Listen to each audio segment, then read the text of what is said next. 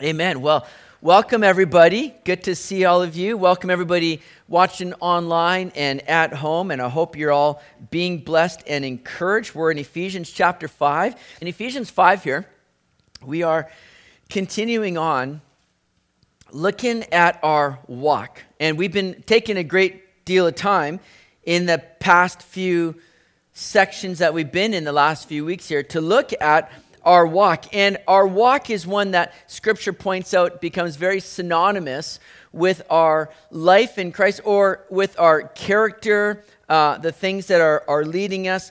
Paul has been seeing and showing that our walk really represents who we are.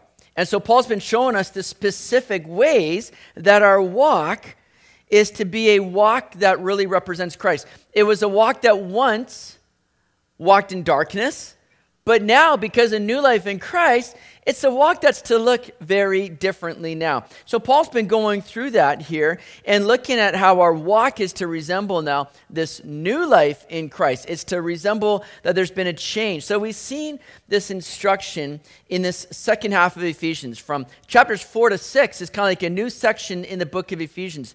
Chapter 1 to 3 dealt with our riches in Christ, the doctrinal side of things. But then chapters 4 to 6 moves into our responsibility in Christ, moves from doctrine to duty, to now how we walk in Christ. So here's what we've been looking at here in chapter 4, verse 1 to 16. Our walk is to be one of unity. We've seen how our walk is to be one of purity. But now in verse 18 of chapter 5, we look at how our walk is to be one of harmony. And then later at the end of chapter 6, we'll see how our walk is to be one of victory. Those are the things that we're going to be looking at. So today we move into this great walk of harmony that's going to be taking us into different kinds of relationships and different spheres of relationships. We're going to be spending a bit of time in the next couple of weeks looking at marriage, and that's going to be a good thing to look at. And even if you're here today and you're not married, well, you'll learn some great things that you can take to your married friends to tell them what they're doing wrong and how they need to fix things, of course. So you can be very much helped in that. But we're going to look at different areas of relationships. Paul's going to move into our, not just marriages, but our family, our workplace, and how we're going to have unity and harmony operating there. That, again, that's to be the walk that we're to be living out here. Now, we've been taking a bit of time looking at opposites in the past couple weeks here. Paul's been laying out a number of opposites from what we once were to what we are now. And so we saw in verse 8 that we were once darkness, but now we're what? We're to be light in the Lord. We saw in verse 11 how we're to have no fellowship with the unfruitful works of darkness, but rather we're to expose them. We're to let our light shine in and illuminate kind of the truth there. We saw in verse 15 how we were to walk circumspectly, which means we're to walk carefully and not walk as fools. In verse 17, don't be unwise, but be understanding what the will of the Lord is. So we see these contrasts, these opposites. Now in verse 18, we get to another pretty significant opposite or contrast. Look at what we read in verse 18. And do not be drunk with wine, in which is dissipation, but be filled with the Spirit. So today we get to talk about the subject of alcohol. Amen, right? This subject of alcohol is one that's been greatly debated among Christians, the role of alcohol and the believer, right? And it's had various differing views in different churches. To some, having a sip of alcohol is a complete sin to them. And to others, having a glass of wine or a beer is absolutely okay. And so we're going to have perhaps differing views on this. And I'm not going to tell you what's the right approach over the other one today. If you're still struggling over some of these things after our message today, call me up. We'll go for a beer and discuss it a little bit more. But here's what the Bible does say that is very clear. The Bible says very clearly, do not be drunk. That's what we see is an absolute sin. Drunkenness is a clear sin in the Bible that is to be avoided. The Bible nowhere condemns alcohol, but it certainly condemns drunkenness. Now, again, there's a lot of Christians that feel alcohol is completely accepted. In fact, they see the Bible almost like promoting alcohol to some degree. They'll use, John chapter 2. Well, Jesus turned water into wine. So let it flow. I mean, let's go. Hit the winery, right? This is it. Paul told Timothy in 1 Timothy chapter 5, verse 23, he said, no longer only drink water, but use a little wine for your stomach's sake and for your frequent infirmities. And so all those are quite true. Yes, we see that in the Bible. But water in New Testament times was oftentimes, filled with various contaminations or bacteria. Drinking water oftentimes is very unsafe, it would make you sick. And so they would have wine and or grape juice to prevent the risk of sickness. And you can make a strong case, it's debatable, but you can make a case to say that the wine that was used in Bible times did not have the same kind of alcohol content as wine or other drinks would have today, that it was much more diluted. You can debate that, you make a case for that. We do know, some people go to the extreme of saying, oh, they didn't drink actual wine, it was just more like grape juice. But then the Bible talks a lot about drunkenness. So there's obviously alcohol to it that would influence people. So you can't write it off and say, no, it wasn't actually alcohol at all. No, I believe it was alcohol, most likely with a different kind of alcohol content. But nevertheless, alcohol was not forbidden in the Bible or in the New Testament here. Some churches today still will serve wine as their communion, right? And some of you are going, can you maybe let me know where those churches are? But, and yet some, like us, we use good old Welch's grape juice, right? Now, what's interesting is Welch's grape juice, right? Dr. Thomas Bramwell Welch created his unfermented grape juice to be a substitute for serving wine in communion at church. See, as the temperance movement was growing in the 1800s as a result of, the excess of alcohol and the abuse of alcohol, serving wine in churches began to be a bit of a problem or a concern among many Christians. Yet, without having the refrigerations as they do in our day and being able to store juice, because if you make grape juice, it's going to naturally ferment without the refrigeration. So without being able to store it, there was kind of an issue there until, again, Dr. Thomas Bramwell Welch, out of his own kitchen, perfected a juice pasteurization process, copying the breakthrough techniques of Louis Pasteur and his pasteurization of milk. So in 1869, Dr. Welch began selling Dr. Welch's unfermented wine to churches that wanted to serve non-alcohol juice as a substitute for communion. Very interesting background there, right? How many people knew that? I sure didn't know that until just recently. So I say that to say, Christians are going to have different views on this subject. And that's okay. You need to be convinced in your own mind what is right, what is appropriate. And just as we can have differing views on whether churches should be open or not, there's going to be differing views on that. But guess what?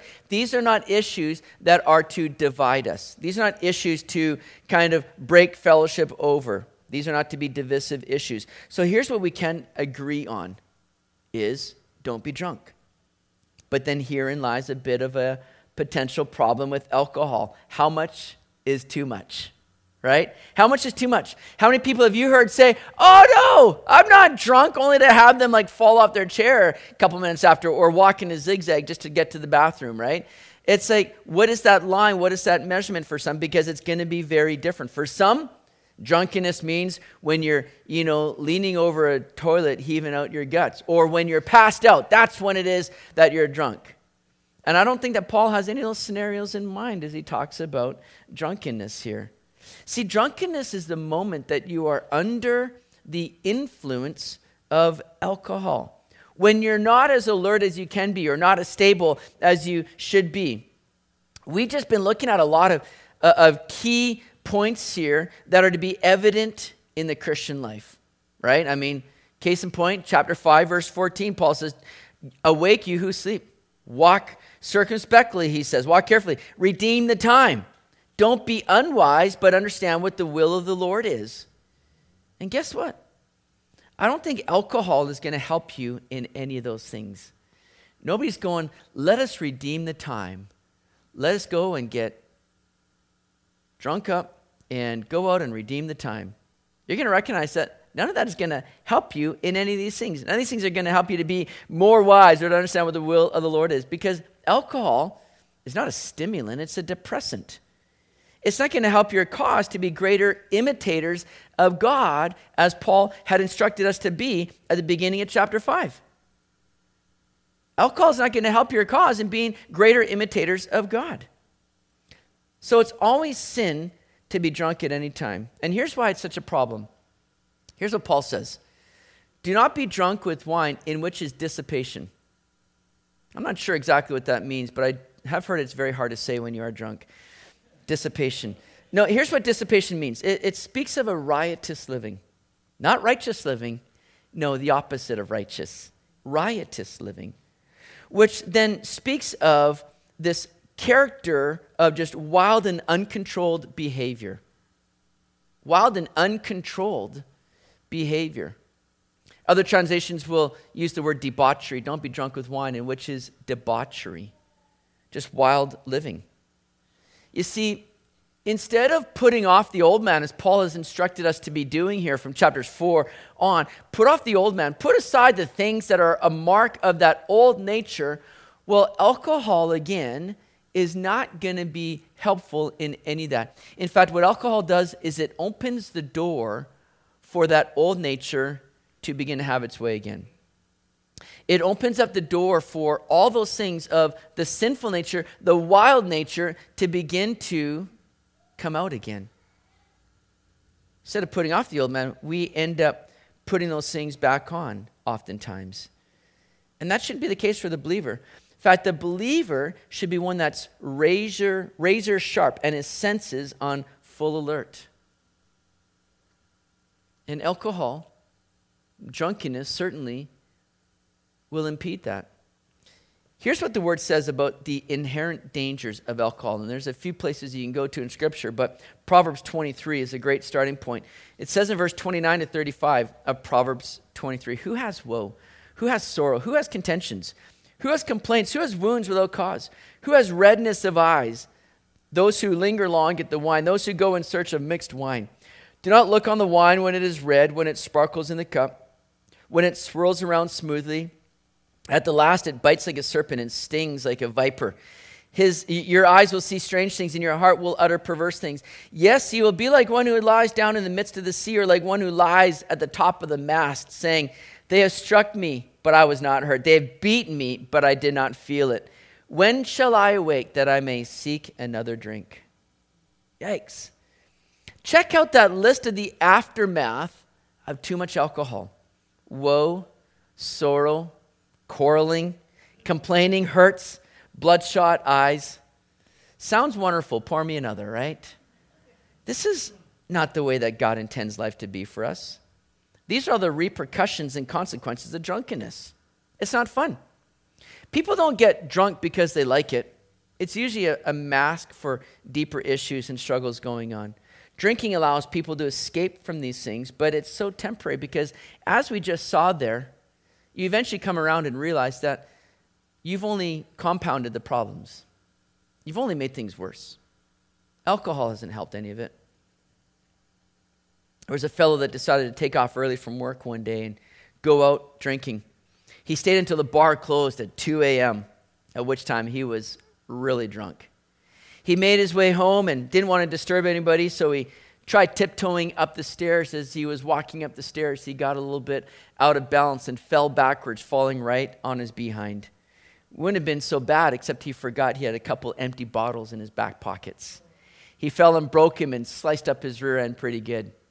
He didn't realize how bad it was until he got up to his room in the bathroom and started undressing, and he saw a lot of blood. So he did his best again not to wake anybody up, and looking in the mirror, did his best to try to bandage himself up, and crawled into bed, thinking he'd gotten away with it. Well, morning time came, and he was kind of hovered under the blankets, not wanting to deal with his wife. His wife emerged from the bathroom, said, "Honey, looks like you were pretty plastered last night." Husband said, "What are you talking about? Why would you think I'm drunk?" She says, "Well, the first clue was when I got up and looked at the mirror to see Band-Aids all over it." Sounds sort of funny until that person is you, or the person that you're married to, and you're the one that has to clean up the mess. It happens over and over again, and then it's no longer funny. It becomes quite tragic. Listen to what Dr. Martin Lloyd-Jones said. He said, wine, alcohol, pharmacologically speaking, is not a stimulant. It is a depressant. Take up any book on pharmacology and look up alcohol, and you'll find always that it is classified among the depressants. It's not a stimulant. Further, it depresses first and foremost the highest centers of all in the brain. They control everything that gives a man self-control, wisdom, understanding, discrimination, judgment, balance, the power to assess everything. In other words, everything that makes a man behave at his very best and highest. What the Holy Spirit does, however, is the exact opposite. If it were possible to put the Holy Spirit in a textbook of pharmacology, I would put him under the stimulants, for that is where he belongs. He really does stimulate. He stimulates our every faculty, the mind and the intellect, the heart and the will. Do you see that, my friends? There's a better way for believers, for the Christians to live. In fact, people are driven to alcohol oftentimes because they're depressed or they're stressed. They're dealing with the trials, the difficulties of life, oftentimes being met with or dealing with not living up to expectations. And it's very easy when we look at all that Paul's laying out for us in Ephesians here, to look at what this walk is like, to look at that and go, how am I going to live up to this? How am I going to do this? In fact, we can get very depressed if we're thinking we're the ones that are responsible for this. But here's the great thing, my friends, about Christianity. See, Christianity doesn't just lay out the way to walk. It gives you the power and the ability to walk that way. And it's through the filling of the Holy Spirit. So many people get caught up in this idea that we've got to just try harder. We've got to do more. And we go to sleep at night wondering, have I done enough? If the Lord comes back tonight, am I going to be going to heaven? And we wrestle through these things and we worry about these things. But here's the thing, is that the Christian life and salvation is not dependent on you. And no longer is the Lord or Paul writing in the Word of God saying, you got to just do more. He says, no, you got to just be filled with the Holy Spirit. As you fill with the Holy Spirit, you're going to begin to walk that way. I love how the New Living Translation writes that verse. It says, don't be drunk with wine because that will ruin your life. Instead, be filled with the Holy Spirit. Just as Dr. Martin Lloyd-Jones pointed out, the Holy Spirit does the opposite of what alcohol does. The Holy Spirit becomes a stimulant in your life, leading you on to live and to walk this Christian walk. As wine affects a person negatively, the Spirit affects a person positively. Wine causes a person to be hindered in their performance. The Spirit is a stimulant that moves the believer on to greater performance, living for Christ. If we're going to walk in unity and in purity and in harmony or in victory, we need the Holy Spirit's power in our lives.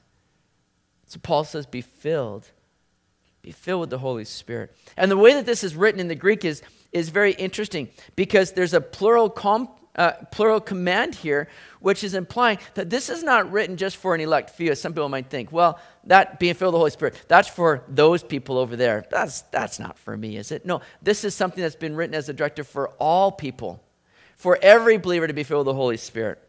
This is also written with the verb in the present tense, meaning it can be written this way: be being filled in the Spirit, or be continually filled in the Spirit. In other words, this is not a momentary, one-time experience for the believer. This isn't something that you just receive at one point now and now just go your merry way. No, this is to be something that is an ongoing experience in the life of the believer. I think for the most part, when Christians are experiencing lethargy or struggle or weakness and defeat, it's because they're failing to walk in the continual filling of the Holy Spirit, this third person of the Trinity. There's a great blessing in that. Now, understand, when we put our trust in Jesus, the Holy Spirit comes in us and indwells in us, and we're sealed. Paul writes in Ephesians 1, actually, verse 13 and 14, that we're sealed with the Holy Spirit. All right, we're guaranteed of all the promises that God has for us. We're guaranteed the Holy Spirit is dwelling in us. But as we're seeing here, there's to be an ongoing work. Interestingly, when Jesus rose again from the grave, John 20 tells that he came and he met with his disciples. And he came to his disciples and he breathed on them and he said, receive the Holy Spirit. I believe it's at that point that the disciples were truly born again, regenerated. Now the Holy Spirit is in them. But then he also told them, go and wait in Jerusalem. When you'll receive the promise of the Holy Spirit will come upon you. Right? And you shall be my witnesses. In other words, there's to be an ongoing work here.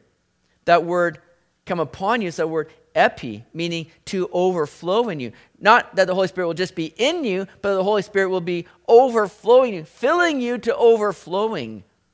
And the day of Pentecost comes, the Holy Spirit's poured out, and the disciples are going, the church is birthed, and there's just a great witness going on. But then you read through the book of Acts, and there was to be ongoing filling of the Holy Spirit. There's to be this ongoing work. That's why Paul says, be continually filled with the Holy Spirit. Don't just rely on one-time experience or what's happened in the past. What's happening today? Are you walking in the filling of the Holy Spirit? And the idea that Paul has with the filling of the Holy Spirit is that he's meaning, are you being controlled by the Holy Spirit? Just like you would read elsewhere in Scripture when you would hear of those that were filled with wrath or they were filled with envy, it's implying that they were being driven or controlled by that kind of emotion. Here Paul says, are you being filled with the Holy Spirit? Are you being controlled, being led, being driven by the work and the power of the Holy Spirit available to you? That's what Paul is getting at. That's the life that imitates God and glorifies him. This is what Paul has been directing us in. But now he's revealing us, here's the way that that's going to happen. And next we begin to see how a life that's being filled with the Spirit is going to be lived out, or how that's going to be evidenced. And notice what we see here. We see in the next few verses, there's a life of worship, a life of thankfulness, and a life of submissiveness, all of which is showing the Spirit-filled life. Look at verse 19 with me. Speaking to one another in psalms and hymns and spiritual songs, singing and making melody in your heart to the Lord. See, when we're filled with the Spirit, we're going to be edifying one another, aren't we? We're going to be coming alongside one another, desiring to share the good things of the Lord with one another, the wonderful truths of God. And we can do that through psalms, hymns, and spiritual songs. Psalms most likely refers to Scripture being spoken and shared with one another, possibly sung to one another. And then hymns, of course, are the songs that share those rich doctrinal truths. And spiritual songs would be any other song that is worshipful and building others up in the truth. Our contemporary praise songs would fit into that category.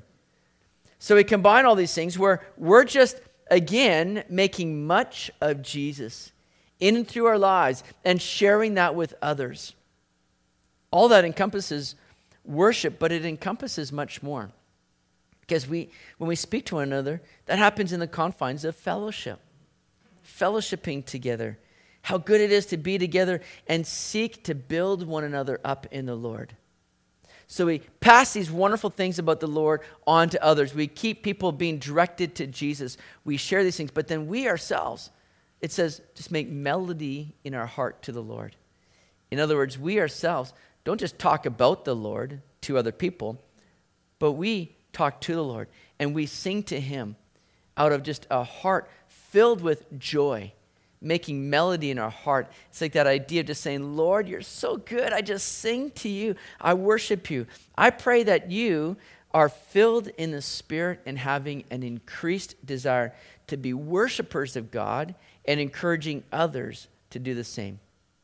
And then we read in verse 20, giving thanks always for all things to God the Father in the name of our Lord Jesus Christ. So again, we've seen how drunkenness affects us negatively. And so as we're filled in the Spirit, there should be the opposite of that. There should be joy, excitement. There should be no negativity. In other words, a stinky attitude, a complaining heart are no examples of a Spirit-filled life. We should be giving thanks always, it says. Giving thanks always for all things. And we see the fitting progression here, don't we? Because when you're worshiping God, when you're coming together in fellowship and just, speaking of the Lord and speaking to the Lord in song, it's very hard to just continue on with a bitter, complaining heart, right? And there might be things that you come into church with that's happened through the week that's been difficult, different circumstances that come up where it's sort of, been heavy on you and you're kind of grumbling inside. But when you begin to worship the Lord, you begin to get your focus and sights on the Lord, it's hard to worship the Lord, right? And be grumbling in your heart, Oh, this is amazing grace. God, why did that guy have to cut me off? What a jerk.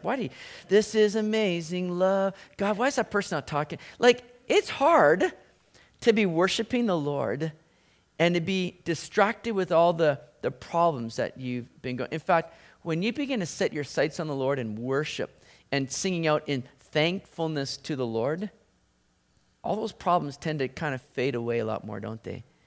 You tend to realize, Lord, forgive me for thinking that. Forgive me for acting that way. God, you're good. I have way more to be thankful for than I do to be complaining over. See, worship gets our attention onto the Lord and his goodness, and we begin to respond in thankfulness. We begin to get excited for what the Lord's done. See, listen, now Paul says something here. He says, giving thanks always for all things. Now, that's something that can be hard at times. Giving thanks for all things? Now, there's certain things, right, that you're not always thankful for, right? Like you're driving to work, you get a flat tire, or your car doesn't even start that day. And you're not sitting there going, thank you, Lord, for making me late to work with my car not stopping. This is a real blessing. Thank you, God. You're not thanking Lord. But Paul says, giving thanks always for all things to God the Father in the name of our Lord Jesus Christ. In other words, when you begin to look at the big picture and you begin to look at all that God has done for you, we have far more to be thankful for than we ever do to be complaining over. In fact, I've often said, if the Lord never does another thing for me in this lifetime, he's already done the greatest thing for me, by which I have reason to be giving thanks for him each and every day and on into eternity. Because he has saved me with an everlasting love. His grace is immeasurable. I don't deserve anything that God's done for me. But when I begin to get my mind fixed on the Lord and I think about what Jesus has done for me, I have reason to be thankful. No matter what circumstances might come against me, I can be one that is giving thanks because of the riches that I received in and through Jesus Christ. In fact, Paul would go on to say in 1 Thessalonians 5:18, in everything give thanks, for this is the will of God in Christ Jesus for you. We may not give thanks specifically for things, but in everything, no matter good or bad, in everything, we can give thanks because of what God has done for us through Jesus Christ. We have reason to be thankful. May we never forget that, and may we live a life of thankfulness. Verse 21 lastly says, submitting to one another in the fear of God. See, being filled with the Spirit causes us not only to have a right attitude towards different circumstances, but it causes us to have a right attitude toward others. See, we're called to submit to one another. And that is no easy task because by nature, we're those that are very selfish. We like to think about self. But see, that's the old nature, and we've been given a new nature. We've been given a new life in and through Jesus Christ by his Spirit. And so, since we've been given this new nature through the Spirit, we're called to submit to one another. That's what the Bible instructs us to do very clearly. Beginning of Ephesians chapter 4 talked about that. Philippians 2 will talk about that. Jesus said in Mark chapter 10, verse 43, yet it shall not be so among you, but whoever desires to become great among you shall be your servant. We're called to serve one another. That's what the Bible makes very clear for us. Now, this word for submit, we don't like that word today. We're going to get into it in the next verse next week when we have a room full of just men, because the wives like to sit that one out. They'll be staying home. But we're going to see how important it is. But here's the thing. We're called, all of us, to submit to one another. That might not be a very popular word these days. But that word submit is the Greek word hupotasso, and it means to arrange under. It comes from a military term meaning to arrange troops under the command of a leader. See, we know that in an army there are ranks. And that doesn't mean that the sergeant or the captain is better than a private. In fact, oftentimes you could have a private that's every bit more talented, smarter, more able than the sergeant, but it doesn't change that order or rank. On the body of Christ, we arrange ourselves into order of rank. Not that we're all trying to figure out who's the captain. I'm going to be the captain. You got to follow. No, Jesus is our captain, and we all bring ourselves under that order of him. We bring ourselves into rank under him. He is the one that we follow and submit to, but then we're called to not only submit to Christ, but to submit to one another. And in fact, it's our submission to one another that we ultimately show our submission to Christ. We're all privates here, submitting to our great captain, submitting to one another, and we do so, it says, in the fear of God. In the fear of God. If you are truly seeking to fear God, this is something that we do without hesitation. And to fear God, again, does not mean that we cower in fear or worry, that we're apprehensive towards God, but to fear God simply means that we want to honor him. We have a deep respect and reverence for God. It means that we don't want to disappoint him. He's called us to love him, to love others, to submit to one another. And that's his calling. We want to walk in obedience to that. We do so because we love him, because he's a good God towards us, because he loves us, and we don't want to disappoint him in that. That's ultimately what the fear of God is about. And our Heavenly Father is well pleased when he sees his children giving preference to one another. The Bible makes that clear here in Romans 12:10. Be kindly affectionate to one another with brotherly love, in honor giving preference to one another. Philippians 2, verse 3-4. Let nothing be done through selfish ambition or conceit, but in lowliness of mind, let each esteem others better than himself. Let each of you look not only for his own interest, but also for the interest of others. Let's have a heart that's looking to others, looking to submit to one another, because as we do, we show our submission to God. We show that we're honoring, fearing God. We want to live according to what he's called us to, and we understand that what he's called us to is going to be the best way to live.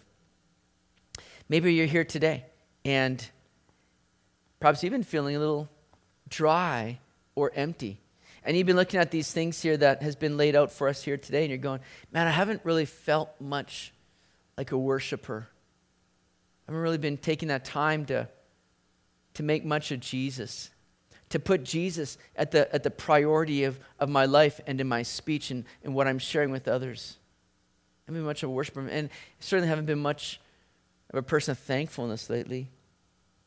And submission to others, man, no, I've been kind of actually quite selfish. Maybe there's some areas in your life that are ringing true to you. And maybe that's just a result of, man, you've been walking in dryness. And you've been emptied. And the Lord wants to come and do a work of filling you today. And not just filling, but filling you with his Holy Spirit, the very energizer, the very influencer of our lives that leads us on to walk this way that we've been seeing laid out in Ephesians. And you need to simply just ask the Lord to do that work. Jesus said in the Gospel of Luke that if you being earthly fathers know how to give good gifts to your children, how much more will the Heavenly Father give the Holy Spirit to those that ask him? We need to simply ask, Lord, I want to be filled with your Spirit. I want more of your Spirit here in my life today. I want to leave here today feeling like I'm not being influenced by other things or being influenced by my old nature. I want to be influenced by the Spirit working and filling my life today. Let's make that our prayer here today. Worship team, would you come up? We're going to close with a song, but let me close this in prayer here today. Lord, we come before you humbly, and we recognize our need for you. And God, we do desire more of you, and we thank you for this wonderful gift of your Holy Spirit that you sent to empower us, to lead us, to fill us. And today I know that many of us can just feel dry, empty. As we go through this world, we get bumped, we get shaken, and we get empty. But Lord, you called us for just these daily fillings of your Spirit, and we ask today that you do that. I pray for my brothers and sisters here that might be feeling that emptiness, that dryness.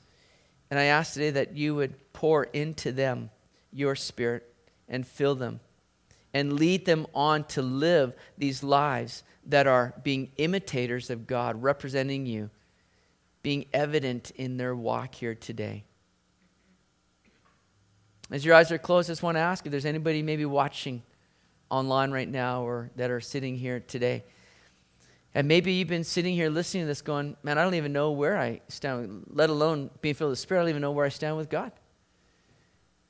And I want you to know that God has created you to be in relationship with Him because He loves you. He wants to share His life with you.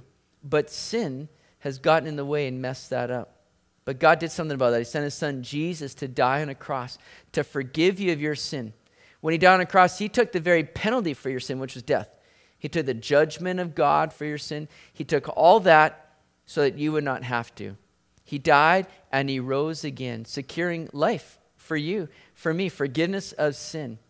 And what you need to do today is simply acknowledge your sin and your need for Jesus to be your Savior. And when you call to Him and invite Him into your life, well, your sins are forgiven. You become a child of God. And that's a free gift He's given you today. And by doing so, you become a child of God. And you are given freely eternal life. Life now and life forevermore. But I want you to know that you need to understand your need today. That you're a sinner. And you need that forgiveness of sin through Jesus. Call out to Jesus. Invite Him to come in and be your Lord and Savior. This isn't a matter of works. This isn't a matter of going to church. This is a matter of faith, putting your trust and faith in the work that Jesus did for you. And that's it. Receive that free gift today. And if you have, would you email the church, let us know. We'd love to be in touch with you and share more with you. And if you're here today, come and talk to me after the service. I'd love to share more with you. So Lord, we thank You for that gift of life, that gift of salvation. And Lord, may we walk in that newness of life now, all accomplished and carried out through the filling of Your Spirit. So we love You. We thank You, Jesus, for this time today. We pray in Your name. Amen. Let's stand together and let's just sing this last song in closing, and then we're going to have just a couple announcements to end our time together.